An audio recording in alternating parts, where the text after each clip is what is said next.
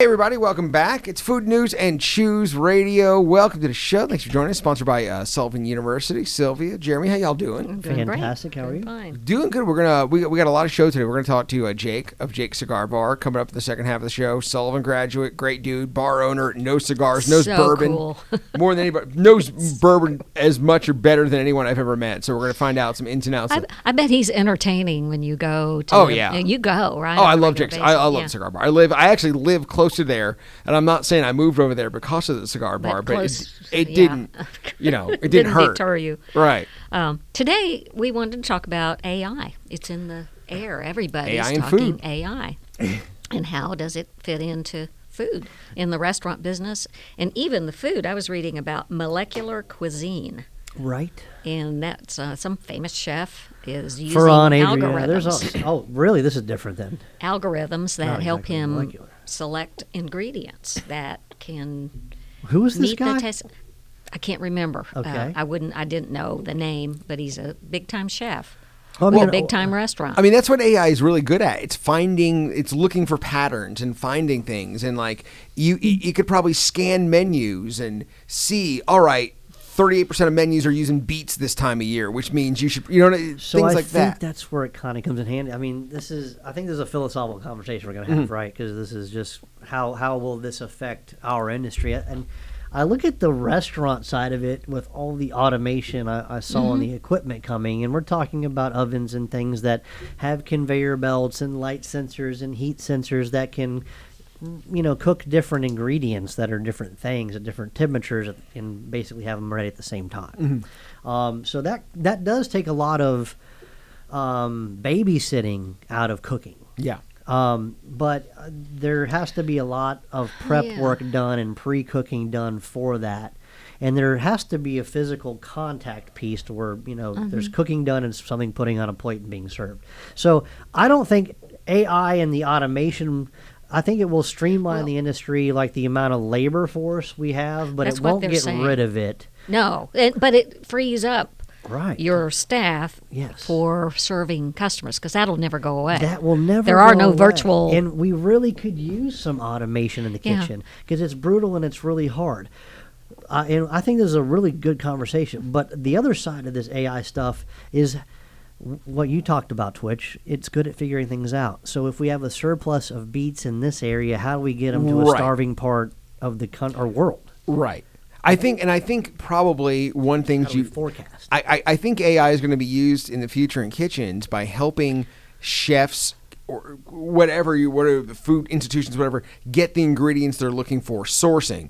And we need to talk about that supply chain. Right. Things You know like your that. sources locally, but you might not know a source in, let's just pick Indiana, right? You might not have a source there. But there might be a guy there who has a lot of beets he wants to unload, and I keep using beets. Yeah. But you be able to hook up the buyer with the seller in a way that you might not be able to do without the AI. Right. See, that's where I see this really coming into play and making a major change in the entire world, especially when it comes to health and wellness and food. Is because, just like the Dell factory, they kind of made things on demand. And there's got to be so much inefficiency in the market because of hoarding and stockpiling to make sure that your unit doesn't run out of product, right? And we saw the food system crash completely when restaurants were taken out of the equation during the pandemic. The grocery stores couldn't keep up, right? Yeah. Yet we're throwing milk down the trash. Yeah. So I think, if we have automated systems and delivery and we have better forecasting, then you're not going to have a need for stockpiling, a year's worth of stuff where it could be distributed more evenly, more efficiently, And hopefully more cost-effective. the Russians are bombing the grain industry, and it's going to be perilous for feeding people in the world. And underdeveloped countries are going to be the ones that. So, you would hope that this can maybe help with that, with all the negatives that are coming out. Well, maybe AI can look at and go, listen, there's going to be a There's wheat shortage. yeah. So, you look at the Which artificial there will be. intelligence does Yeah. the math, and it says you're best off planting wheat instead of soybeans this year, or whatever it is. Precisely. To meet That the kind of thing. worldwide needs. And Well- Chef, what's the difference in AI for high-end restaurants versus, you go into certain McDonald's now and there's no counter service. You go up to a kiosk. And there's AI at the drive-through. Yeah, You're AI at the talking to drive-thru. AI in some point. In some And point you have where burger flippers that are robots. Yeah. you So, know? yeah, I mean, in the fast food restaurants, the automation's been coming for years. In fact, all that's left is the worker. I mean, they've almost taken that out of the equation. But their equipment, is geared towards that. I think the entrance to buying this stuff is really expensive. If you're a unit like McDonald's and you cook hamburgers and French fries, then you can afford to spend all the money on those pieces of equipment. Fine dining, I think it's the new innovations and reduction of cost on the technology that's already been in the fast food restaurants that we're seeing. We're seeing smaller scale, more affordable stuff that we can apply certain automation to. Like, let's say sous vide, for instance. Right. Mm-hmm. And I talk about that, and that's a very basic one, guys, compared to what I've seen. It wasn't 10 years ago. And in fact, 10 years ago, the circulators were $1,500 to buy one, the water circulators. Now they're $100 at Walmart. yeah, everyone can have one. Right? So now, every station in the kitchen could automate one dish sous vide. And there's no cooking, Even period, in a high-end restaurant. Right. So if you have a 20-item menu in 4 stations, you've taken 25% Which of is your menu significant. for $400, and it's cooked itself. That's all the amazing. chef really has to do is take it, sear it, and plate it. There's a And plate, lot which less going on. Yeah. A lot less cleaning, a lot less flames and carbon and grease. Let me ask you this.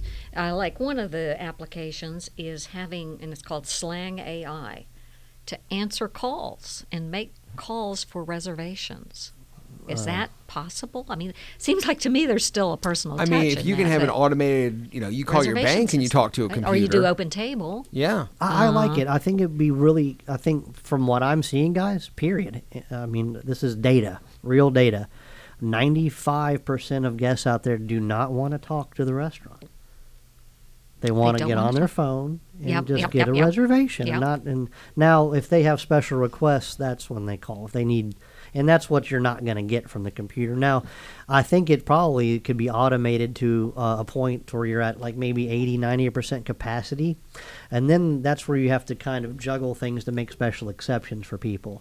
So I don't think I'd trust a computer to fully book my restaurant and to handle exceptions and dietary restrictions and notes. What about things like, so what AI is really good at is learning. It's really good at learning fast.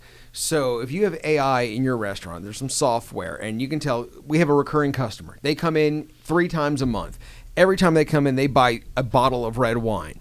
Well, So you can track So you that. can look, and now you go, okay, this person bought this wine, and the computer says, listen, offer them this bottle of red wine. Right. The profit Yeah. margin on this one's Yeah. higher.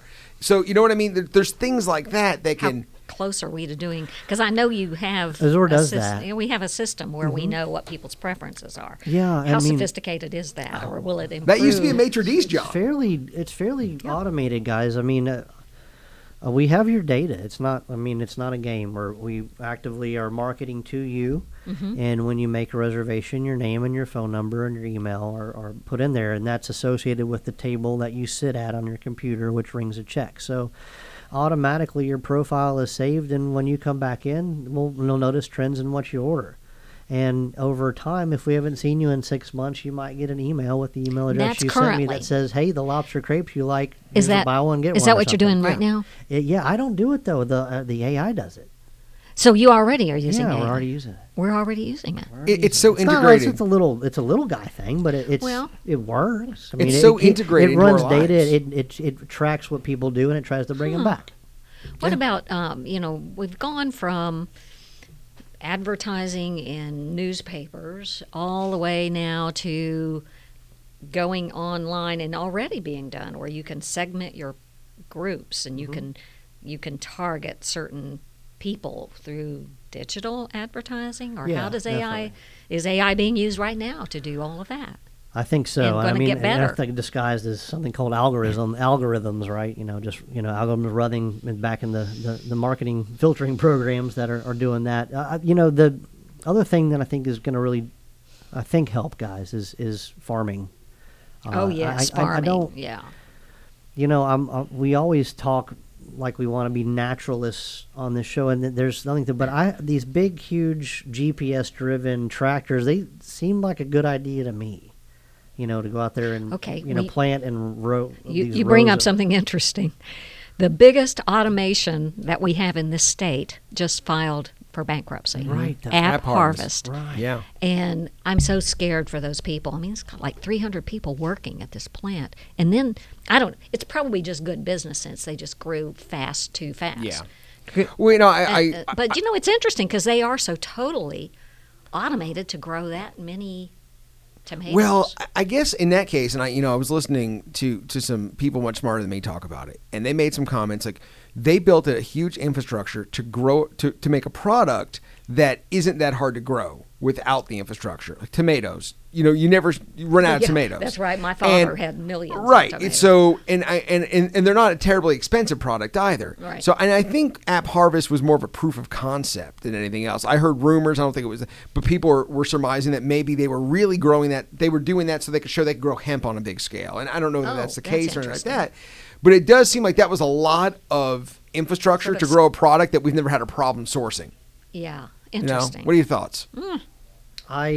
Or they bought all those farms and too fast or something. I don't really know what to make of it right now, just hope guys. they can- I deal with a lot of fluctuations in availability and quality based on climate change and weather patterns and things that happen. So I don't know what kind of infrastructure we really need to build. I mean, it may be good that we have this thing there for the future. I don't know if we need would to hope, because it was the hope of. It seemed like a bringing great something idea to East to Kentucky. supply tomatoes to the East Coast. I don't know where Yeah. the demand wasn't there. I mean, it seemed to, but I guess we already had plenty of tomatoes. I thought we were saying. Yeah, that's what I've heard people saying, and I guess that makes sense. But You're saying it was kind of a way to kind of.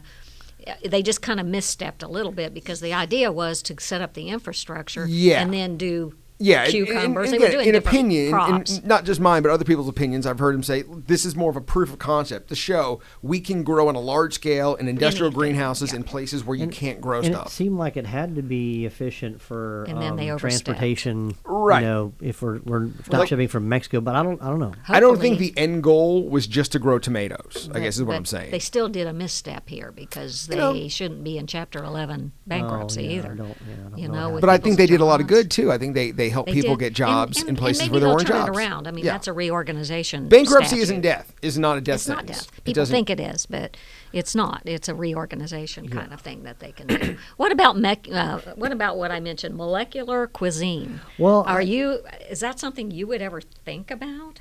So you I don't even kind know of what it phrased is. it differently. I mean, I hear molecular gastronomy, but that's kind of an old term now. That's the stuff that we experience, say, at Alinea, where we're using some food grade products to kind of bend and alter all natural ingredients, and to do different things. Now, what are you calling it? Molecular cuisine. Now, I don't exactly know where the I don't know what that AI is. gets into that. It was. They would like the ingredients. This chef would like mix up, I don't know enough about AI to talk Well, I can tell you this. intelligently There about it, are- but put it into some sort of a computer program. There are AI for home cooks where you can put I'm in. looking it up.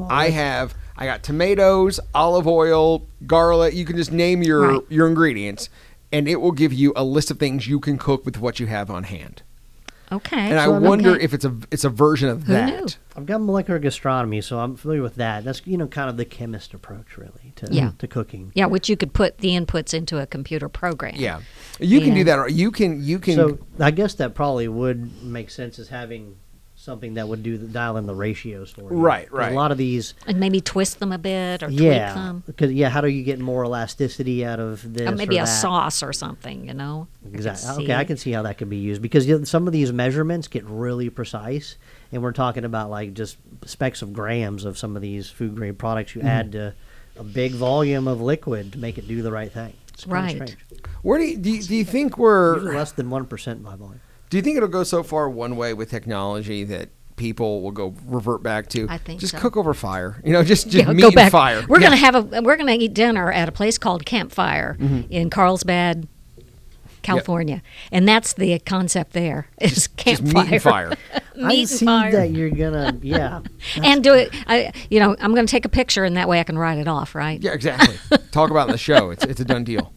Yeah, I mean, dining out, I think a little bit more automated, but it's probably going to stay expensive. Well, you see things coming back like quilting and, because people just kind of get so... Crocheting, that's a big thing now. I mean, it's like, no, stop. I just want a hamburger. Do you think that, because I don't think about, and we only got about a minute left before we talk to Jake from Jake's Cigar Bar. Great dude, Sullivan grad. We're going to talk to him about bourbon and cigars. Can't wait.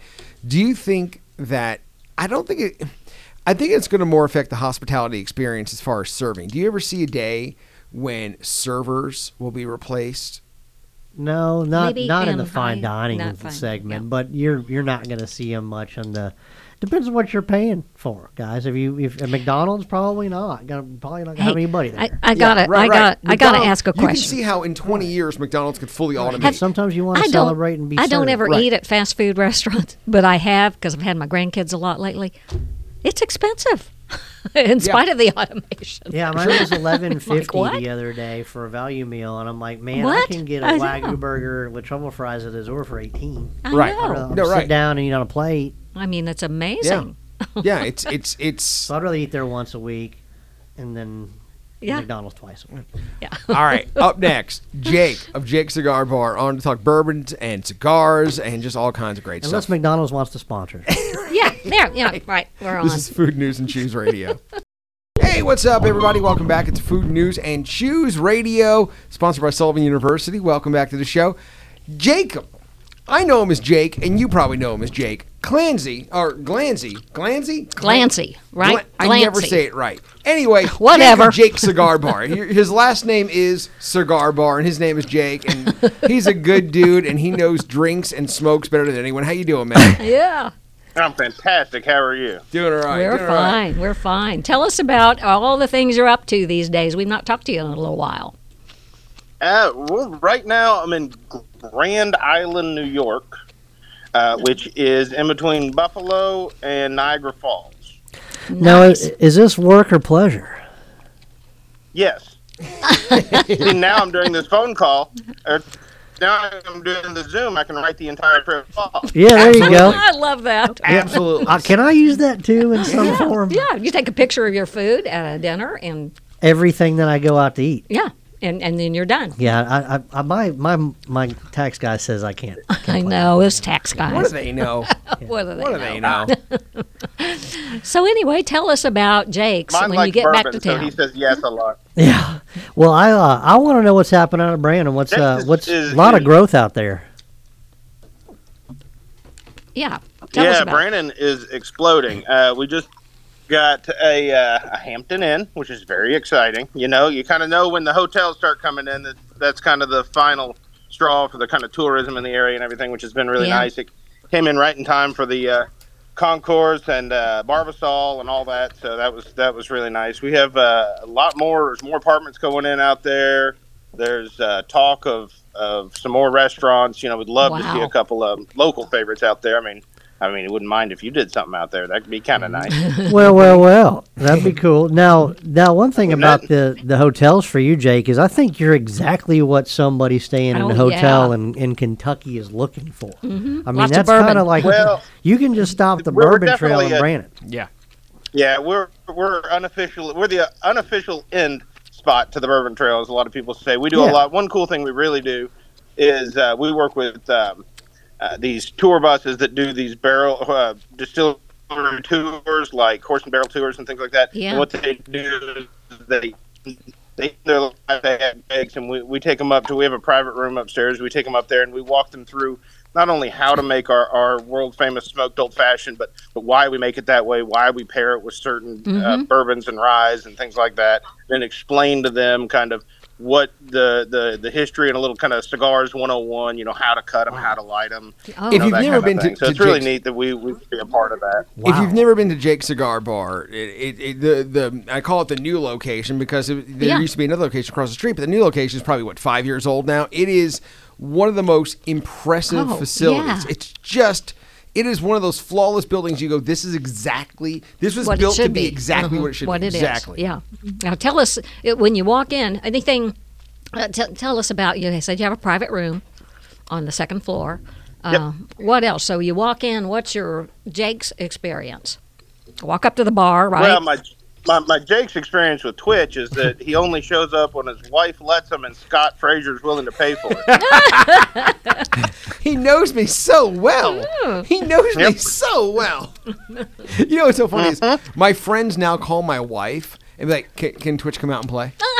Yeah, I mean, it is. You go in there, and what I love about Jake's is there's always like 5 or 6 dudes who, no matter what time of day you go in there, no matter what day of the week you go in there, the same 5 guys are there, and it is like. And then obviously there are other people there, but there's this core of regulars, and you go, this is what I've always wanted to be. I've always wanted to be a norm somewhere. I've always wanted to be a regular. See, that's a breath of fresh air for me because I don't know. That's how it used to be. And right. You just don't really see that from a place anymore. I'm glad Jake's is there. It's kind of a haven for us old school, Kentuckian gentlemen, right? You know, where you go have a smoke and a bourbon. I was going to say, I bet a typical person, probably a regular, has a cigar and a glass of something sitting right there. But what's beautiful about these guys, they're ambassadors because even though they're there drinking and having a good time, they're also they don't mind telling you they're like, hey, try this, or hey, smoke this while you drink this, and it's a place that you go in and you immediately go,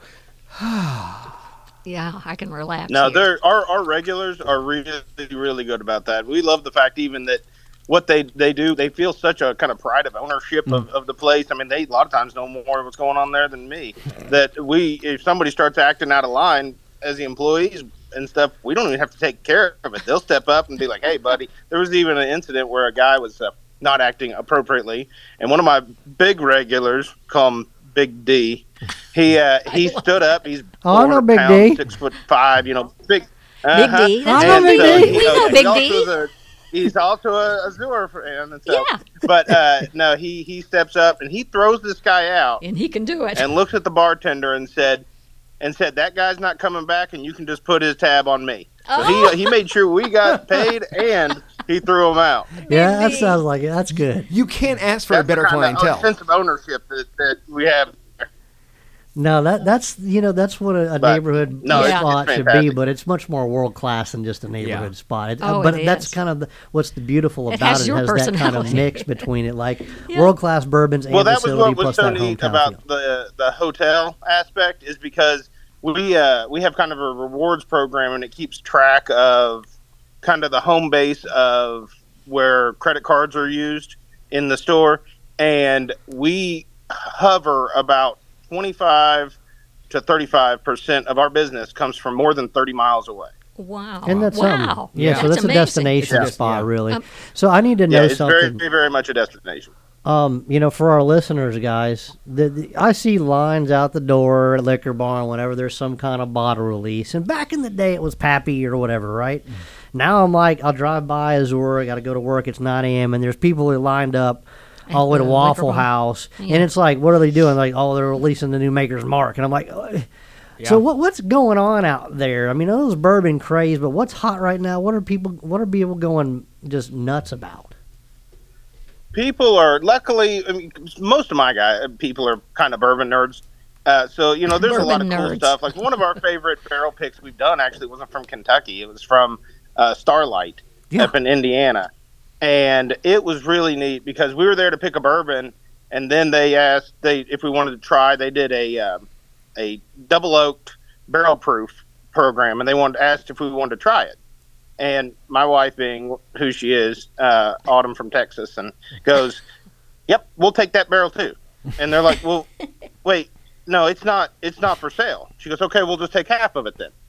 And then they're like, "No, it's not. It's really not for sale." And then she just stared them down until they went to the master distiller and they sold us half the barrel. And I was going to say, I know Autumn, and I'm guessing she left with that barrel. No, there's no absolutely. I paid for it and she got it, and that's just the way it is. Well, that's good. Hey, I got to ask you, what is on your T-shirt? Help me.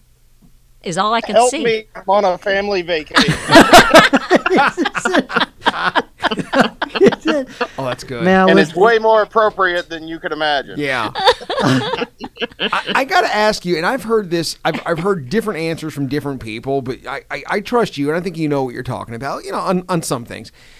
There's always some bourbon that's very hard to find, and sometimes it's like Blanton's. You can't find Blanton's. Yeah, I get that, but why is Buffalo Trace regular run-of-the-mill Buffalo Trace that seems to be one of the hardest things to find right now. And a lot of brands. Don't know. Is there a reason for that? You know, and I hope they don't fault me for this, but it's because Buffalo can. Mm-hmm. They can do whatever they want. They can create demand. They can create flow. They can create hysteria over anything at any point in time. And it's just a great drinker, you know. And so that's, a lot of people want it just for that. And after that period of recent history that shall be unnamed, there's a lot of drinkers out there right now. So they, you know, they're going through a lot of Buffalo, and they've kind of gotten used to that kind of stuff, and they're not kind of cracking their, you know, foolproof Wellers and things like that. So they buy those to drink, and then also it's become, I think a lot of it is getting filtered out. It's just that continuation of outside of Kentucky. And Buffalo is just such a big name thing. I mean, it's crazy. The people outside of Kentucky think that anywhere in Kentucky, the shelves are just lined with whatever you want, and it's just not the case. Yeah. No. You know, people tend to look at when you're from out of state and you know, ask people about bourbon, and that, you know, someone from Kentucky starts talking about bourbon, and you say, well, my daily drinker is. They look at you like you have a problem. Like, oh, this is my daily drinker. Like, this is my daily driver. This is my daily drinker. This is my special occasion drinker. You know, this is my company cornbread. This is my family cornbread. Yeah. For I think for a lot of people, their daily drinker is something like Buffalo Trace. It is. It is. And you know, I mean, mine is Benchmark, which is also a Buffalo product. Like, you know, but even for the longest time, I couldn't get it. Now I do. Now, you guys probably know because you're more in the industry, but there's also a big issue over the last 6 months because of Sazerac switching distributors, you know, going from Republic to Kentucky Eagle. So that caused a lot of supply and tension issues and things like that, which hopefully have actually started to get a little bit better and will hopefully continue to. So yes, what he's speaking of, speaking of benchmarks, you have to hit certain benchmarks to receive certain allotments of certain brands. Right. And that's, you know, it's an interesting way to go about it. I'm sure Jake has more words than me on it, but it can be frustrating sometimes. You just really want to pour really good bourbon. It can be because, like, we'll have a meeting with, you know, and I love the people at Sazerac. They want to get their product as badly as we do. Yeah, right. So but they literally will come in and say, hey, you need to buy more of this product, this product, this product, and this product, and that will help you with your allocation. Well, then we go, oh, okay, send us that product, that product, that product, and that product. And they go, oh, well, that's out of stock. And it's like, well, what? You know, it's like how are we supposed to build up our numbers if you don't have the product to sell us? And I think a lot of people are the misinformation that, you know, they go, well, to the liquor store. Well, if you own a bar, you can't go to a liquor store, buy a bottle, come back to your restaurant, come back to your bar and sell it. You have to buy from a distributor. You can't just go get stuff off the shelf and bring it in. Yeah. So there's also that. It's a little different for people in the industry. Well, and you can't buy, you know, like, it would probably be a lot better if you could buy directly from Buffalo. You know, I mean, there's this kind of artificial middleman that Kentucky has created, and they do it with cigars too. I mean, it's even worse with cigars. We have to. They so badly want their 3-tier taxes on cigars that even though there isn't a distributor that would sell me cigars from the manufacturer of these big companies like Arturo Fuente and Davidoff, I have to be the distributor and the retailer. So I have to buy it as a wholesaler, pay taxes to the state, then sell it as a retailer and pay taxes to the state. So they're going to get their 3 tiers, even if they can't find anybody to do it. Death and taxes, it's man. Ridiculous. Death and taxes Can't be avoided. Cannot be avoided. Nope. You're out of state. You're just talking about a bourbon from Indiana. And I'm seeing, Jake, I'm seeing a lot of this coming through my door. You know, people bringing in bourbons, and I'll get your opinion on it. You know, there's some producers out there that are calling things bourbon, and rightfully so, from New York, where you are, from Indiana, from Texas. What do you think about some of these guys? Are you find like they're being accepted, or? I used to be a hardcore that it's not bourbon unless it's from Kentucky, and I still think the best of the best is coming out of Kentucky. There is some really good stuff coming out of different areas. I think a lot of people don't realize that a majority of the brands on, say, we have a huge bourbon wall with, 1,000 bourbons and whiskeys. I mean, probably all of those are made at a total of 10 different spots. Right. You know, I mean, it's because a lot of places are right now, they're just buying other people's juice and putting their label on it. And, you know, they're coming up with their own shtick to Right. sell someone else's bourbon. And that's just, you know, it's fine. But it's just like, well, this is the best thing I've ever had. Well, you just told me that the exact same thing with a different label on it wasn't any good. So what, you know, it doesn't. What are some of the Business. psychology, right? What a business. What are some of the better out-of-state bourbons? Because the one that kind of changed my mind, because I was same Really? thing. You changed your mind? See, yeah, everybody because- I talk to is starting to warm up to these guys, and I'm Yeah. okay Yeah. with it. You High know? West. And the thing is, I've been blind tasted and sampled, and I got to admit, some of them have been all right. High West, bourbon- and Heart, I think but- it's out of Utah, is really good stuff. And Utah, isn't that I think interesting? I think it's Utah where that's from. But there are a few. I know there are a couple big ones out of New York, and I'm I don't- surprised. Like these firefighters brought some by. I'm surprised that the bourbon industry in Kentucky hasn't figured out a way to block that. What do you like, either. Jake? So I'd say probably my favorite out of state is Starlight. And then another one, we actually just had the founder out to Jake's. It's out of Las Vegas. It's called Smoke Wagon. And he kind of reached out to us because of our connection with Tombstone and all that stuff we do on all of our barrel picks. But it had some really good stuff, some barrel cut stuff, some kind of hotter stuff. Really some good things that are coming out of what they're doing. Nice. That's awesome. We got about a minute left. It's Jake from Jake Cigar Bar, who is a great friend of the show and a great bar owner. Just this is the place where adults want to go drink and have a smoke. Yeah, and buy goods. You're still You not got getting a free store. drinks, lady. What'd he say? Well, he said, "I'm not getting free drinks." Well, then I don't know this guy. Yeah. I was going to ask you, Keep it that way. what in your opinion, what is the underrated, underpriced, the bourbon that you should try even if you've got what you like, you drink what is the one that everyone should try because it's underrated? Yeah. I mean, the benchmark line, the benchmark foolproof, the single barrel, those are really outstanding for what they are. I mean, for the price, they're really, really good. And pair smoke with it. Yeah, pair of smoke. Yeah, that's I big would deal. say with that line, I'd probably say anything from Arturo Fuente, 858s, Hemingways, those would all be fantastic. The guy knows his I stuff. love it. Jake, Yeah. Jake Cigar Thank Bar. you. Thank you so much for being on today, brother. Thank you, Jake. Anytime, from Appreciate anywhere. it. Talk Thanks, to you buddy. soon. Back in a moment. Food All right, News and thanks. Choose Radio.